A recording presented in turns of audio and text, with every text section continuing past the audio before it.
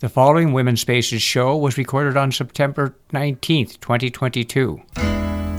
The woman in your life who will do what she must do to comfort you and calm you down and let you rest now. The woman in your life, she can rest so easily. She knows everything you do, because the woman in your life is you. Hello, everybody, and welcome to Women's Spaces. My name is Elaine B. Holtz, and I'm your host. With me at the board is my friend, my partner, my engineer, and co-producer, Ken Norton. Good morning, and welcome back, Ken. Well, thank you, and good morning, everyone. Did you have a good time visiting your mom this week? Oh, I did. Nothing like visiting your mom. Anyway, we were gone for last week, and I want to welcome Ken back, and I'm glad to see him back in the studio, and I'm glad we're back in the studio. Hey, listen, I'm so excited. Joining me in the studio this morning is award-winning journalist and is the local columnist, my goodness, Elaine, for the Press Democrat in Sonoma County. Benefield was a member of the Press Democrat's reporting team that was awarded the Pulitzer Prize for breaking news for the newspaper's coverage of the deadly wildfires of October 2017. Boy, do I remember that. During our interview, it's truly an honor to have her in the studio, and my goal for the interview is to talk about the challenges of being a woman journalist, along with inspiring others to seek a career in that area. I just think she has a lot of great information to share with us. Well, as most people must know, that it's National Hispanic Heritage Month, which happens from September 15th to October 15th, 2022. You know, each year Americans observe National Hispanic Heritage Month from September 15th to October 15th by celebrating the histories, cultures, and contributions of American citizens whose ancestors came from Spain, Mexico, the Caribbean, and Central and South America. Wow. This observation started in 1968 as Hispanic Heritage Week under President Lyndon Johnson and was expanded by President Ronald Reagan in 1988 to cover a 30-day period starting on September 15th and ending on October 15th, and was eradicated into law on August 17th, 1988. Wow. It's really, the day of September 15th is significant because it is the anniversary of the independence for Latin American countries, Costa Rica, El Salvador, Guatemala, Honduras, and Nigeria. Wow, that's amazing. In addition, Mexico and Chile celebrate their Independence Days on September 16th and September 18th. Also, Columbus Day, or Dia de la Raza, which is October 12th, falls within this 30-day period. Well, happy National Hispanic Heritage Month, and I want to do a shout-out to the Press Democrat. They had a wonderful article on one of our other women's shows called, and read your Press Democrat, just an amazing, amazing article. Well, I have a few announcements to make, and the first announcement I want to make is tonight, which is September 19th. I can't believe it's already September. Half of the month is already gone, for heaven's sake. The Sonoma County now is going to be doing a film. It's going to be the California Women Win the Vote. Very, very interesting film. It's going to be happening at the Peace and Justice Center at 467 Sebastopol Avenue in Santa Rosa. And you can go online and reserve. There's limited spaces, but I know that they have a little bit of room left. And you can go to www.eventbrite,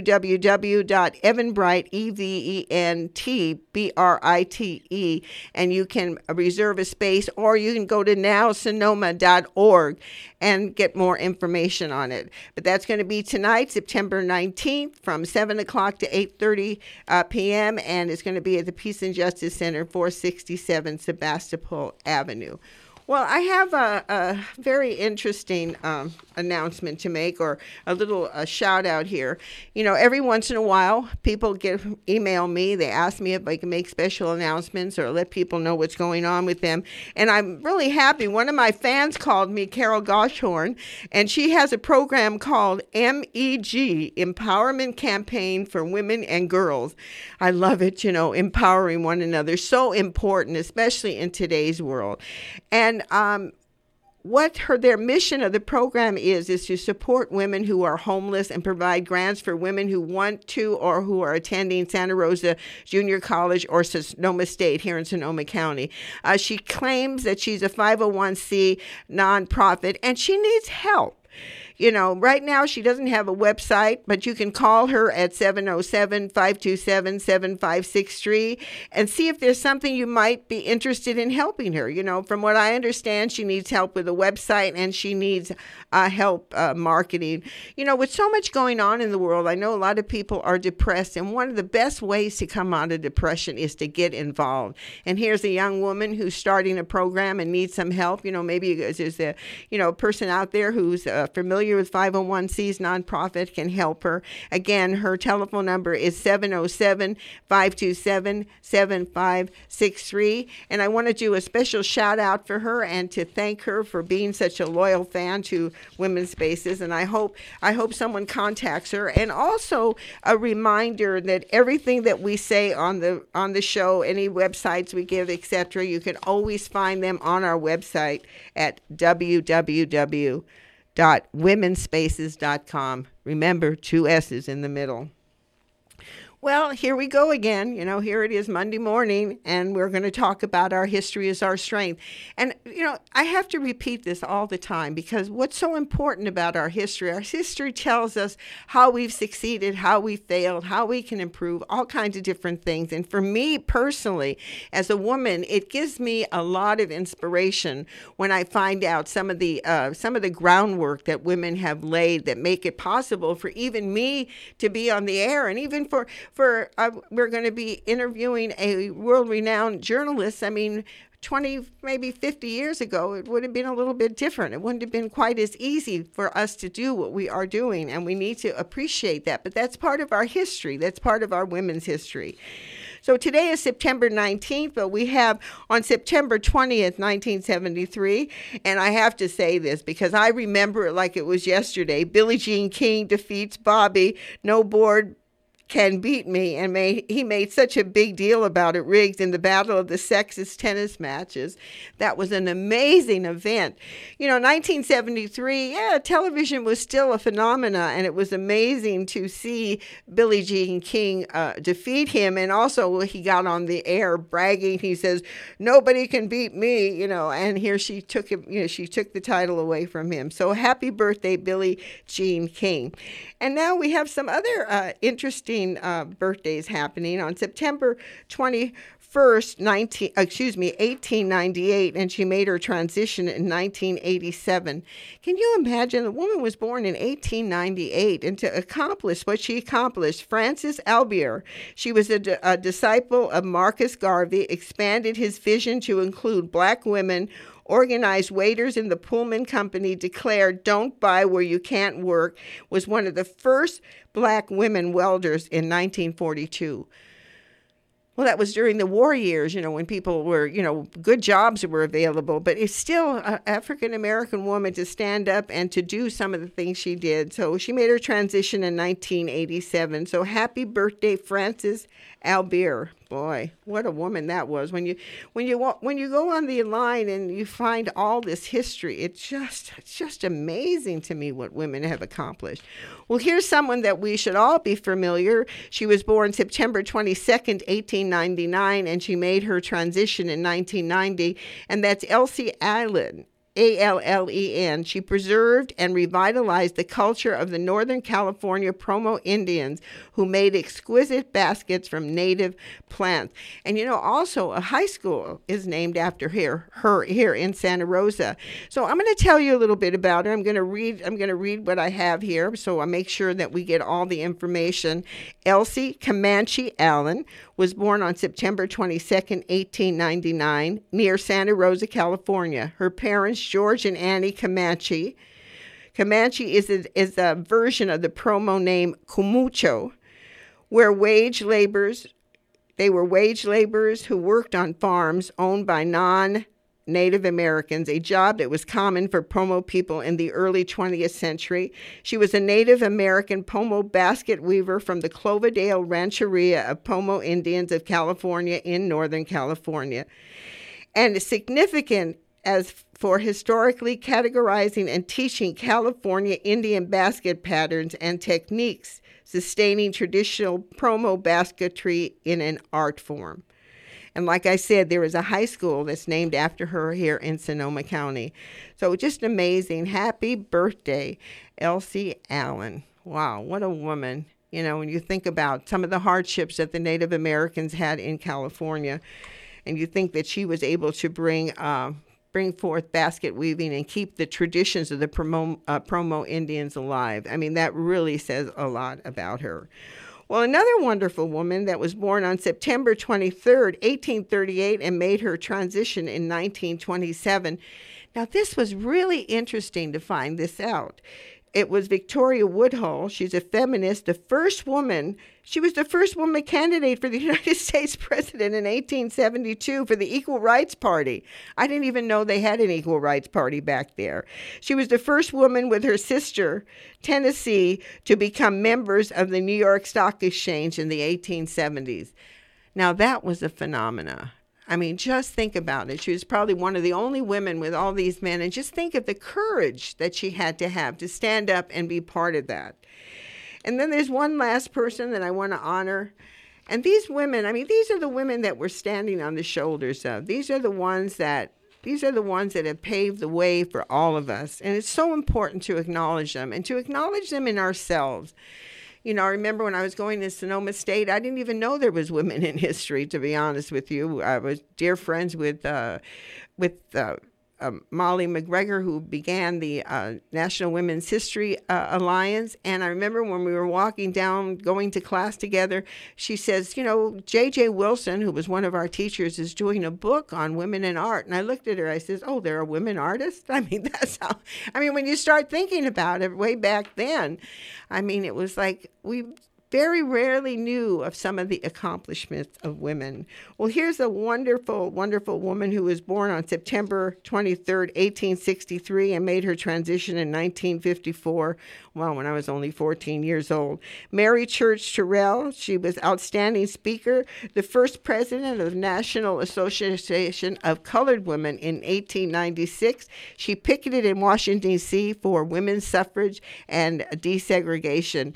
And it's so interesting when you think about this woman, Mary Church Terrell. She went in front of the White House protesting so women could get the right to vote, but black women did not have the right. We're not going to get the right to vote, but they still stood strong with their sisters. And I'm glad things have changed. I mean, right now, when you see what's going on, African-American women are making quite an impact on our culture and running for office, and all kinds of great things are happening. And it's because we'd allowed that. You know, we had civil rights acts and all kinds of different things in this country.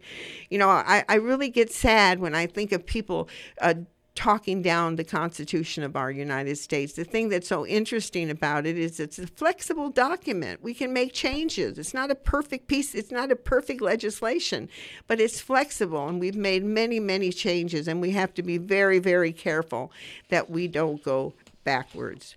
Well, that's a lot to think about, but, you know, I think it's important that we know all these different things about our history, you know, really, really important. Well, I think right now we're going to take a musical break, and I really love this song. You know, I love Earth Mama. You know, I play her songs a lot. I know she listens sometimes.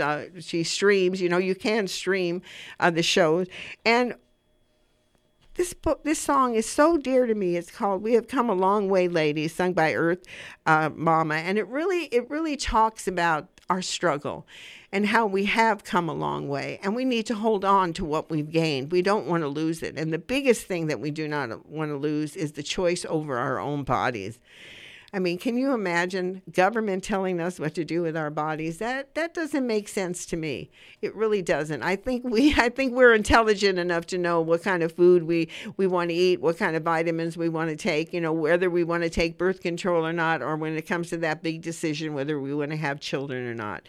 Choice is extremely important, and we have to remember that. And I'm glad to report that many, many women are going and registering to vote, and I hope that we all go out and we vote for people who support choice, who support the freedom of choice. You know, we have freedom of speech, and we also have freedom of choice, and they want to take that away. Well, they've already taken it away from us. I mean, look what's going on. I mean, it's just amazing.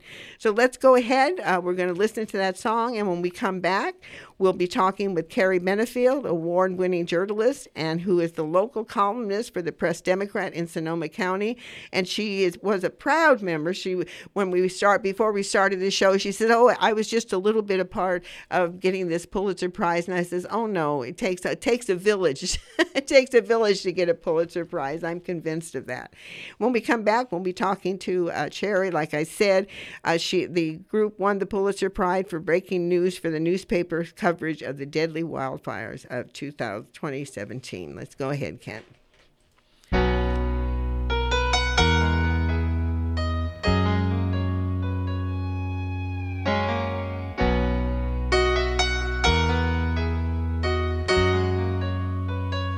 Sometimes the hand that rocks the cradle has got to rock the boat. It's a line that I remember from the diary Grandma wrote as she rode the train to Washington to stand and speak her mind. She made some waves that brought a change and made a mark in time. We've come a long way, ladies, from no vote and high-button shoes to the Capitol steps and the evening news. From women's wrongs to women's rights, it's a rough and rocky road. We've come a long way, ladies, and we still got a ways to go.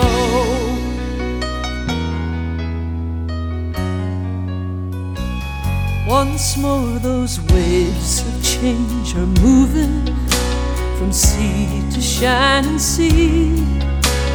Women and men are talking with a new honesty about freedom and choices and how no one has to lose. The doors to the club are opening. God knows we've paid our dues.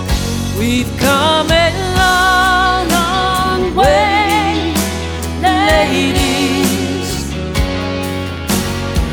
from no vote and high-button shoes to the Capitol steps and the evening news.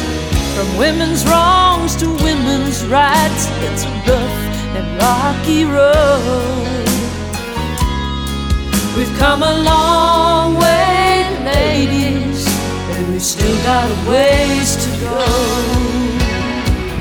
We've come a long, long way, ladies, from no vote and high-button shoes to the Capitol steps. We've come a long way, but we have a long way to go. And like I said at the first segment, you know, we're losing our right to choose, and that is so important. Well, for you folks just joining in, I want to remind my listeners the opinions expressed here are not necessarily the opinions of the station, its board of directors, its members, and Women's Spaces. Well, welcome back. You're listening to Women's Spaces, and without further ado, I want to introduce my guest. Joining me on the studio is award-winning journalist Kerry Benefield. Welcome, Kerry. Welcome to Women's Spaces. Thank you very much. I'm very excited to be here. Oh, I'm thrilled to have you. It is really an honor. You know, you've done a wonderful job with our local paper, and it's just an honor to be able to interview this way. Is it okay if I tell folks just a little bit about you? Of course.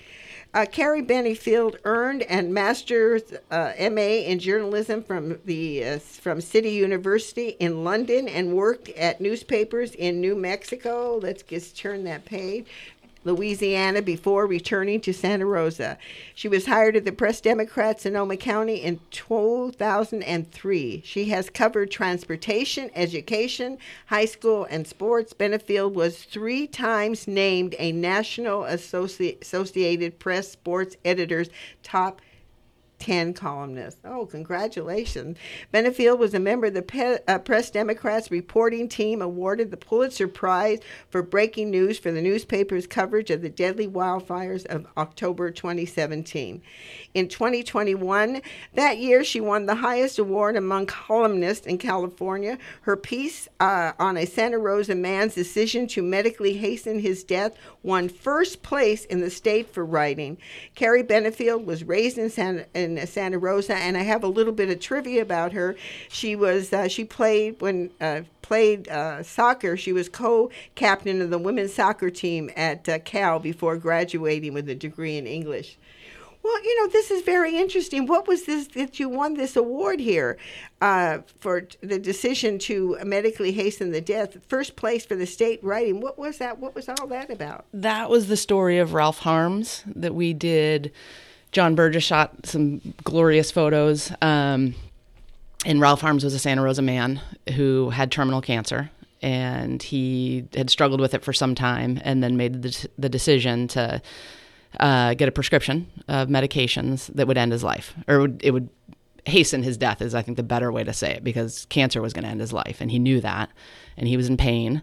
And I knew him to a degree through my dad, and he called a lot. He was a sports guy, and he called when he had made that decision, and he said, I want to tell my story. And we had a couple of very frank conversations about how that would go and what the process might look like. And he was a super strong individual and said yes to everything.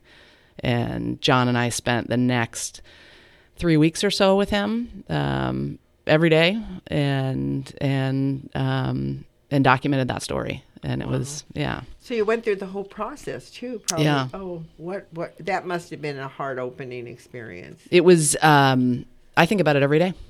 Some piece of it every day, yeah. I can imagine. Well, to begin with, Kerry, one of the things, this is women's spaces. And my goal on many, many levels is to encourage women to speak out, to start looking at careers that make them happy, and try to present women who have careers like yourself. So talk a little bit about how you first got interested in journalism. What was your inspiration and some of your beginning challenges? Because you've been doing this for 30 years, at your beginning, it wasn't as filled with women as it is today. So what were some of your challenges and what inspired you? I actually feel like in my tenure, it's been a pretty welcoming profession for women. And I sort of personally backed into it. I didn't know what I wanted to do in college. I was an English major, and that was an easy decision because I can't do anything else. Like, I can read and I can write, but I'm terrible at math. I'm terrible at science. I was a regular reader of the Daily Cal. We were regular readers of the newspaper growing up in my house. And I just kind of on a whim called the Daily Cal and said, do you need a stringer? Do you need someone to freelance? And they did. And I picked up a couple of assignments. I, made some mistakes early on. And I didn't write for them all that much before I graduated and still didn't know what I wanted to do. And I sent out my resume thinking I was hot stuff. I had a degree from the Athens of the West, and thought that would just be my entree to any job I wanted, including the Press Democrat. And I just heard crickets. But I got a job at a weekly in St. Helena, and that was really kind of life-changing for me. I loved that job. They gave me a ton of responsibility. It was a small little paper, but the boss at the time, the editor, was extremely experienced. And he taught me a lot, and then I had great colleagues and just kind of free rein to learn, and I just loved it. What were some of the skills that you had to have? It sounds like you were an English major, so you knew how to write, you knew the language. But what particular skills did you have to learn to be a journalist and to be what you were doing? You have to, and I'm still learning. That's one of the draws of the job. You have to listen to people. You have to be open. You have to be curious. You can't go into an interview or a situation like thinking you know exactly what's happening here. You really have to kind of open yourself up to being wrong and being challenged and just listening to people. And then there are just basic skills of, doing thing. You can't procrastinate. You got to be on it. Like, the deadlines can be kind of vicious and you have to be on top of that. But I think it's the holistic of just curiosity. You know what? I'm curious. I know I write scripts for the show, and it sometimes takes me 3 days. And I know that when you get a story, you have to run into your office, because I was a journalism major, and so I understand when deadline.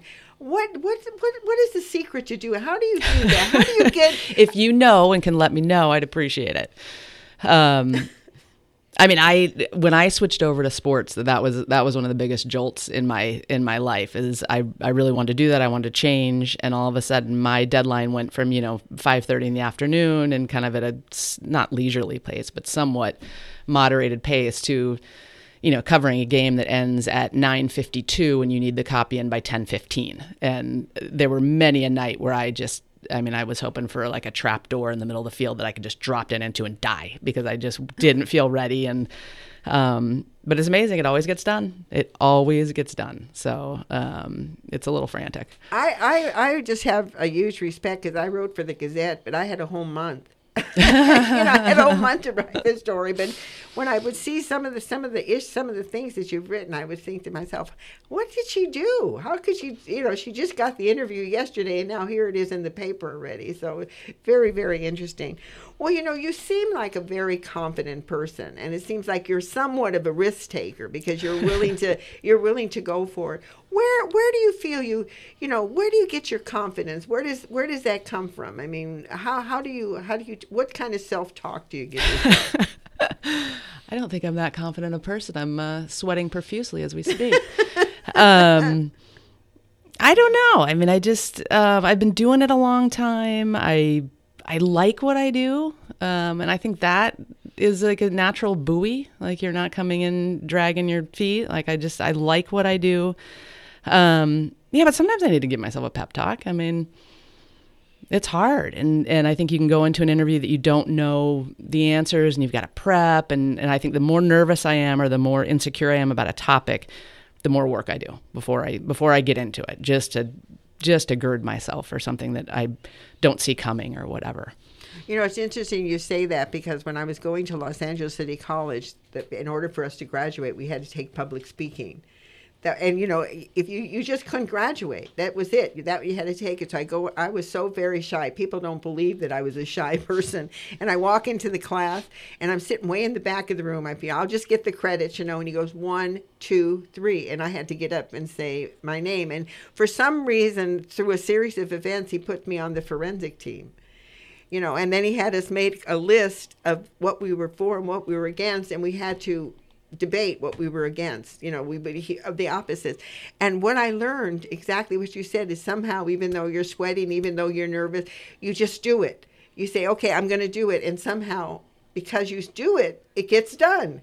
That's the difference. The most important thing that you said there, that's why it reminded me of just do it. When I used to write the scripts for those debates, I would, like you talk about sweating, I would be, my blouse would be wet. I would be so nervous. It was really a very interesting and dynamic thing. Well, journalism, it is such an important thing. I grew up with Walter Cronkite. I grew up. Part of my growing up was when I was pregnant with my daughter, was the announcement of President Kennedy being shot. Hearing the journalists, hearing Walter Cronkite, and we just had little bits of news. We had 1 or 2 stations. Now we're just bombarded. I feel like it's 24-hour news. But what in your years of journalism, in your years of writing, what is the kernel? What do you think is so important? Why is it important that we have local newspapers? Why is it important that we have news, and that we should listen to a variety, not just get stuck in one area? Oh my goodness. Local news is just, to me, it's everything. It's city council meetings. It's the school board. It's, when the elections come around and people are asking for bond money, what is it for? What's it going to be used for? What did they do with it last time? In a lot of ways, it can be very mundane, and, kind of you're sitting through meetings and whatever, but you're keeping track and you're taking note. And this is the place we live. These are the taxes we pay. These are the people we elect are, managing how our schools are run, how our tax dollars are used. It's everything. And to not pay attention to that, or only pay attention to CNN or Fox and just that high level, whatever, those things are super important too. Don't get me wrong. But to pay attention to ground level news, I just think is absolutely crucial to navigating your own life here. You know, why is my street not paved? Where was that earthquake, and what's the damage to the hospital down the road?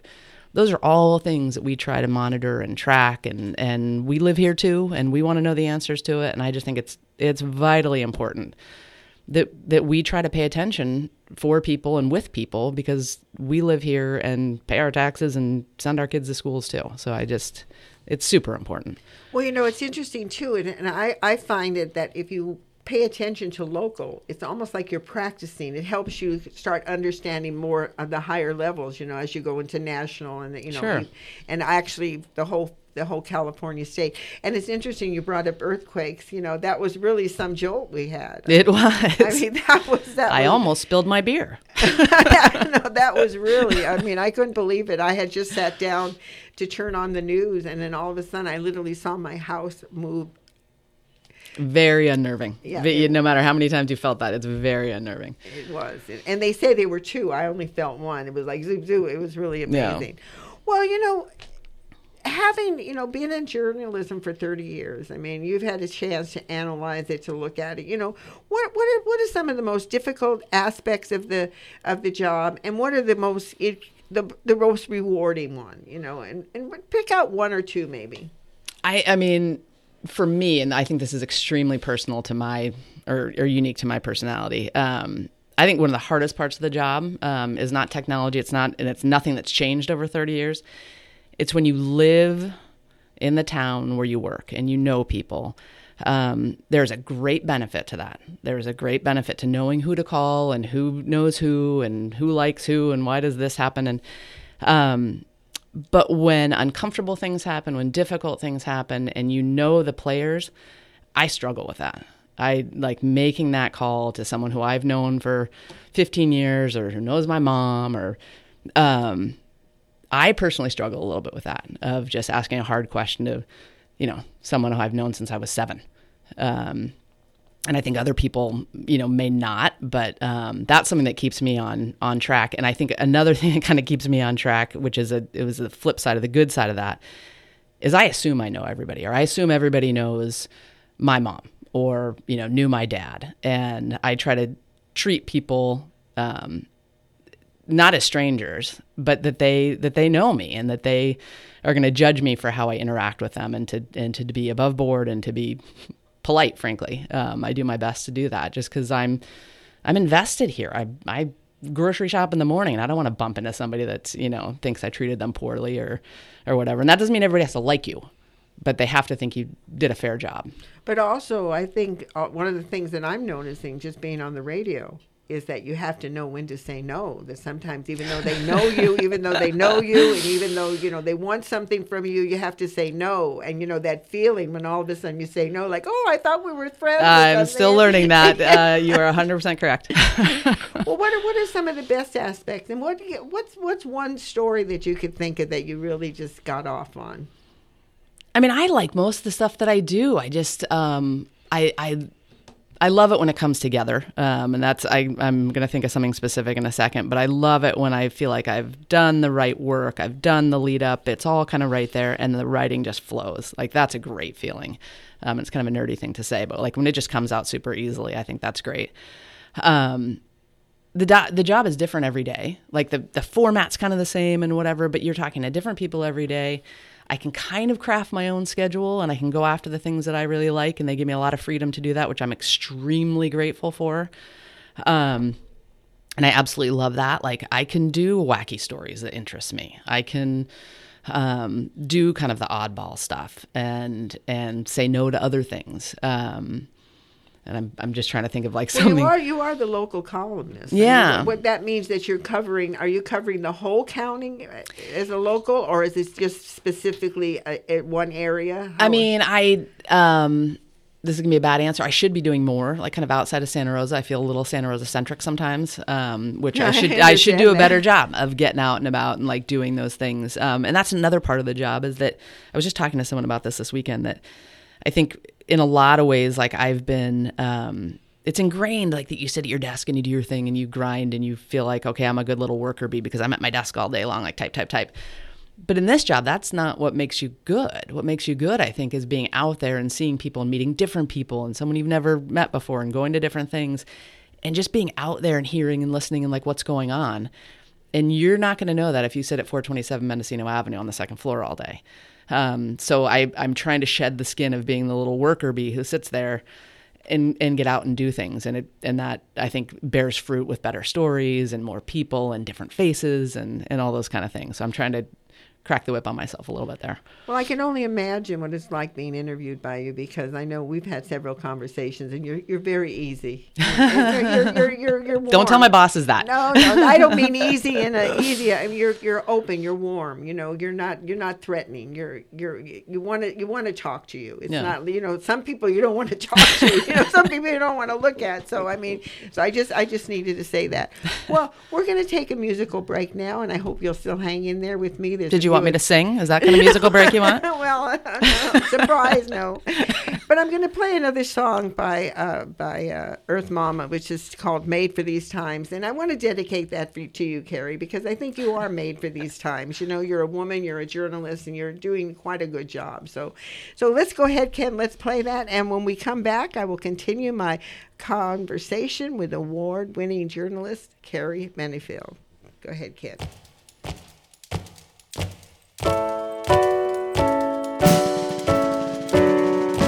We are made for these times, made to march, made to shine. Hats and boots, hearts and brains, sun or snow, fog or rain, not silenced by hate or fear. We walk for all we hold dear. We will not fall back in time. Ever onward we will shine.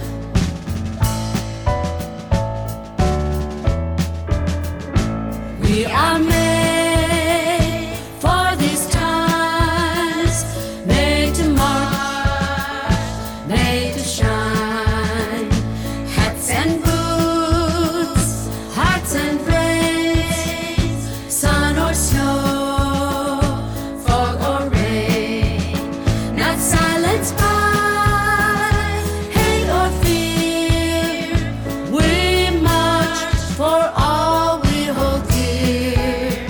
We will not fall back in time. Onward always we will shine. We are made for these times, made to march, made to shine.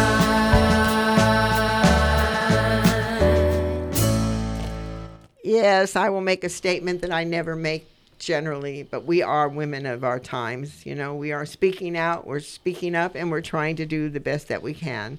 Well, welcome back. You're listening to Women's Spaces, and I'm going to continue my conversation with award-winning journalist here at the Press Democrat in Sonoma County, Kerry Benefield. Welcome back again, Kerry. Thank you. Anyway, you've been reporting. I mean, I've been reading you for a long time, and I always thought of you as, you're not old and not new, but I'm surprised that you've been 30 years. I mean, So am I. Congratulations. I know, it just goes by so fast. What was it like when you began?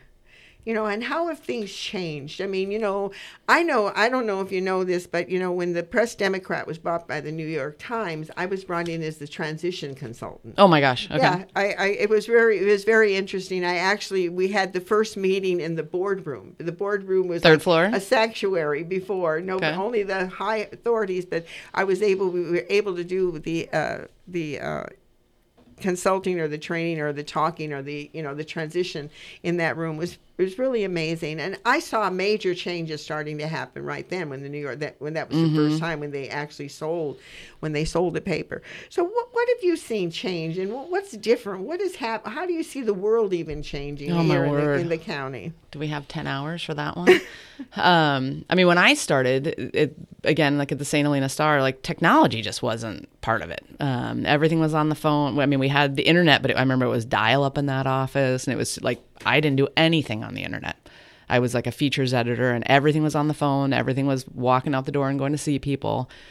And now so much of everything you can just, you can search and you can find. And for a lot of people, there's no reason to go outside, or there's no reason to go meet people face to face. And but again, back to local journalism, I think that is absolutely key, is to live in your community, do your thing, meet people face to face, and almost go back in time and not use technology so much. I mean, I love technology. I love Twitter. I love to do all these things, and I love to make videos, and I've tried to embrace all those things.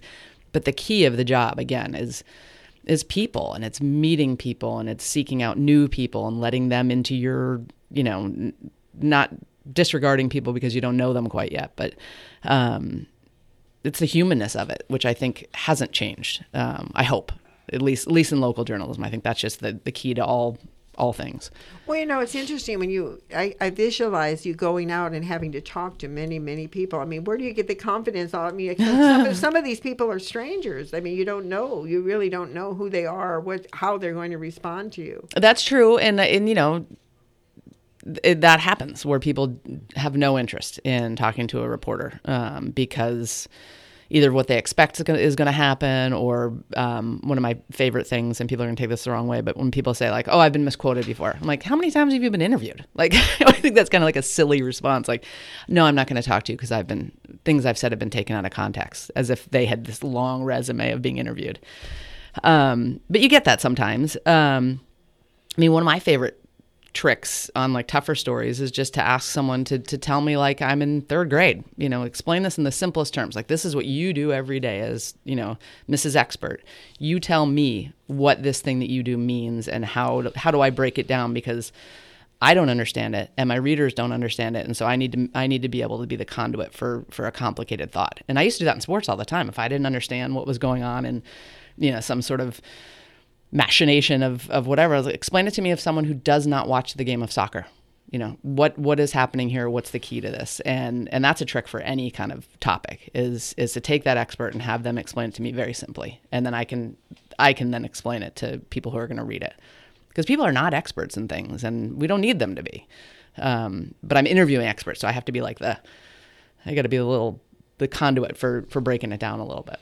So it sounds like one of the most important things, number one, is to be prepared, and number two, not to judge the other person or judge yourself. It sounds like you have to sit down and kind of feel your way. Yeah. I know for myself, everyone that comes in the studio is a nervous wreck. And I say, just relax, and it a lot has to do with you. You have to get the people to relax, to come down a little bit, and then especially they're saying, oh, well, with me, it's I've never been on radio before. With you, it's I've been misquoted, And so, you have to overcome those barriers, and I think it takes a lot of your own self-confidence and your own willingness to put yourself in front of interesting and different experiences, right? And not knowing.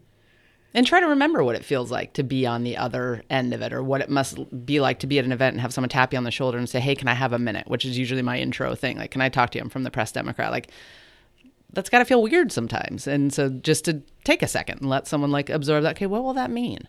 And not take offense if someone has questions like, well, what are you going to do with it? Or what can I... They don't know. They've never been there before. So just take your time. It's like they tell you in sales. Number one rule in sales, and I would say the same thing in journalism, don't take it personal. Yes. Just get out there. Which is hard, but yeah. Well, another thing that I find very interesting, you've written some pretty challenging stories. I know you talked about the award-winning one, but what other story that comes to your mind that really you said to yourself, oh my God, I can't believe I'm doing this? That one throughout, the Ralph Harms story throughout, I had, oh my God moments a lot. Gosh, like I think schools were always challenging for me because they're so important, and they've become a little like, I mean, during the coronavirus and masks and vaccines and teacher safety and parents desperate to have their kids back in school. That issue was tough to cover because people were at such a heightened level of concern and stress that was an ongoing story. And it was a national story, but it was very local too. People on all sides of that issue were struggling. And I remember struggling to write it and trying to stay on top of it. And, lots of people complaining that, I wasn't pushing hard enough to get kids back in school, or that I wasn't protecting teachers enough, or my questions were too easy on so-and-so. And I remember that being sort of an ongoing challenge because it was so unprecedented. That was a tough go. But you made it. Yes. You made it through, and that's one of the things that if for the listeners out there are listening is one of the things that I find is very important, that you go up to the challenge. You don't pull back. You say, okay, I can. Yes, I can. I keep remembering with Obama when he was running, yes, I can. Mm-hmm. Yes, I can. And that is so important, that yes, I can attitude, and not to break off, because you're going to be hit with these things so many times. Well, this is a personal note. This is something personal, because to be honest with you, when we decided to do the interview, and I really appreciated that I had to change it and we had to move it up. So I really want to thank you for that. But here you are, award-winning journalist, and I know anytime a person gets an award, you never think it's ever going to happen to you, but it does.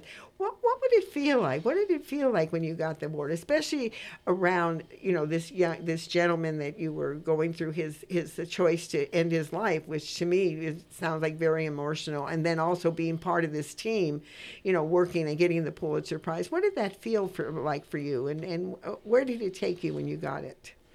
I mean, for Ralph, I felt like it was kind of honoring his choice to tell us that story, because it was a risk for him. I think it was hard for him at times, and so I felt him in that, like that was honoring his choice to let John and I into his last couple weeks. Who is John? John Burgess was the photojournalist who was with me at every point, and in a lot of ways had a harder job than I did, because that's a tough, I can't even describe it. That's a tough assignment, to have a camera and document that. And then the Pulitzer, that was so emotional, just because it was the whole unit, it was the whole building, and covering those fires was so extraordinary. I mean, this was our town.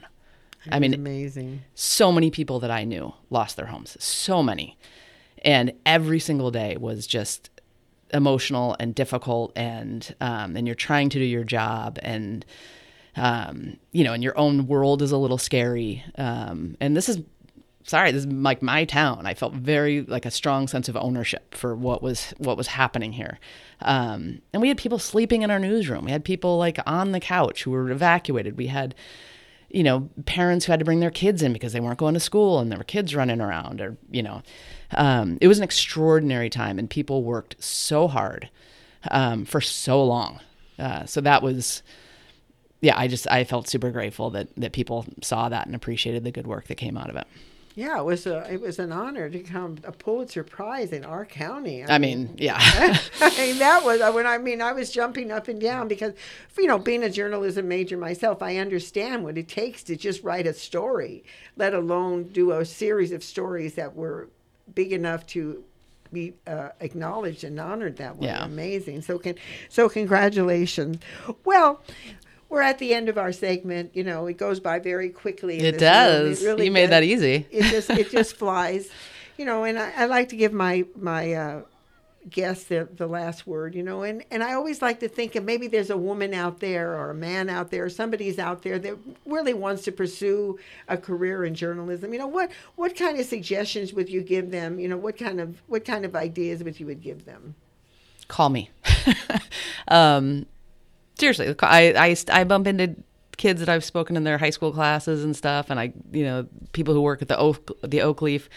We just hired a freelance guy who I interviewed a bit ago, and he's excited to keep going. Like, I love this job. Like, I will sell you this job. If you call me and say, "Oh, should I do this?" Yes. So call me, because I'm a cheerleader. And what kind of skills do you think a person needs to go? Although it's interesting what you said at the beginning of the interview. You were an English major, and all of a sudden you never thought you'd end up in journalism. Yeah, I mean, I just think it's hard work. It's weird work. I think you have to be super open. You got to be curious. I don't think you have to be a great writer. Those are things you can learn. I don't think you have to be an expert in certain areas. I think you just have to have kind of like a go-get-em attitude, and you have to be willing to learn on the fly. You have to have thin skin, or not thin skin. You gotta have thick skin. Sorry.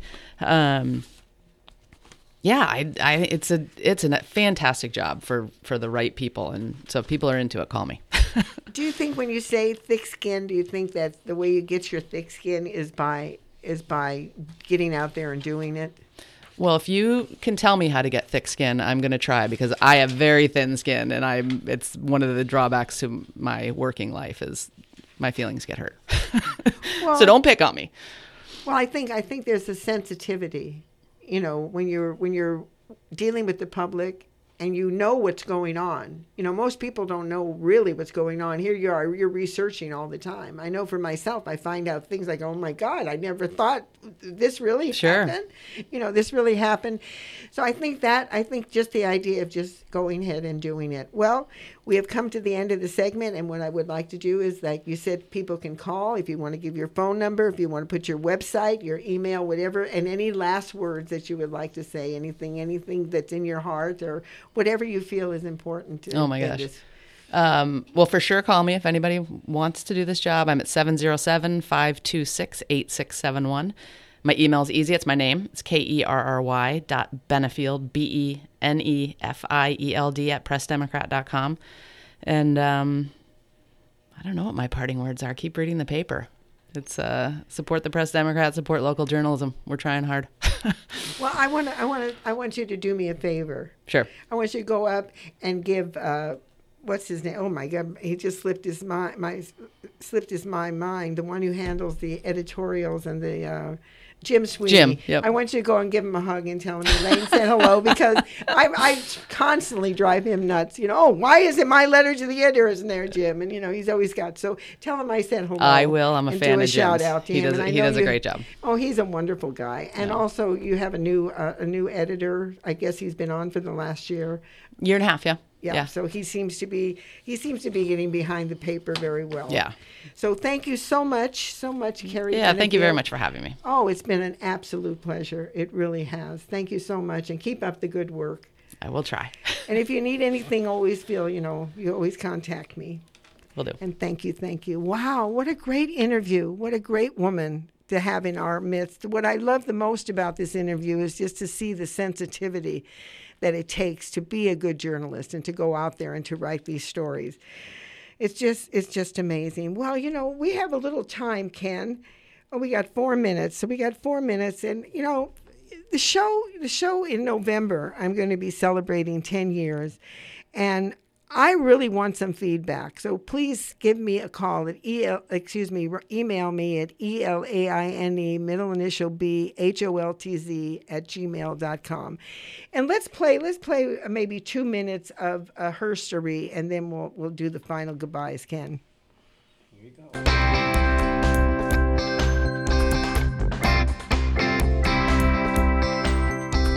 We can't stop now. We've come so far, can't be content with where we are. Oh, we see the statues and the monuments of the history written about man's achievements. Well, what about her story? Glory, 'cause I feel proud, wanna talk out loud of what women have achieved. I want equality across the board, nothing less and nothing more. Take another look, write another book, and call it her story.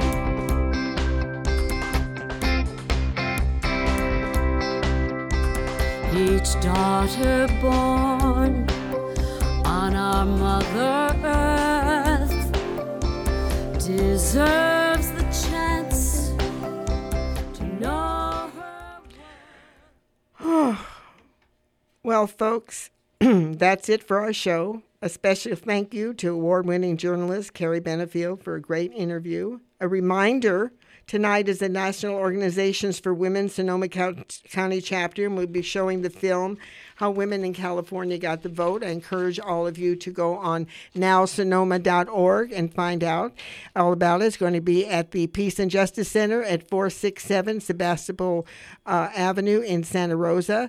And you can go, like I said, to www.nowsonoma.org for more details. And like I say every single show, remember our children are the future, and it's important to get involved. And the very least you can do is register to vote and then vote. And also, another thing that's important is look at some of the organizations that are around here in Sonoma County and in the whole Northern California, and see where you can put your energy. There's all kinds of ways you can be involved. You can show up, you can be part of the team, you can help with PR, you can donate, you can be members of boards. There's all kinds of things that you can do. For people who get depressed, the best way to get out of depression is to get involved. Well, this is Elaine B. Holtz, and you've been listening to Women's Spaces. And again, I'm going to say it. Remember, our children are the future. And look around you, and just count your blessings, how wonderful it is that you're living in Northern California. And so far, I got my fingers crossed. We just had that small earthquake. I hope nothing else happens. And remember, I look forward to being with you the next time. Oh, the woman in your life, she can feel so easily. She knows everything you do because the woman in your life is you.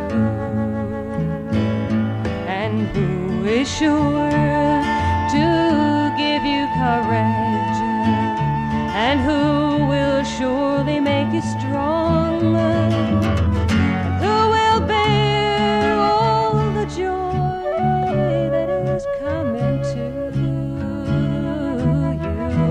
If not a woman in your life, she's someone to pursue. She's patient and she's waiting, and she'll take you home now. The woman in your life, she can wait so easily. She knows everything you do because the woman in your life is you.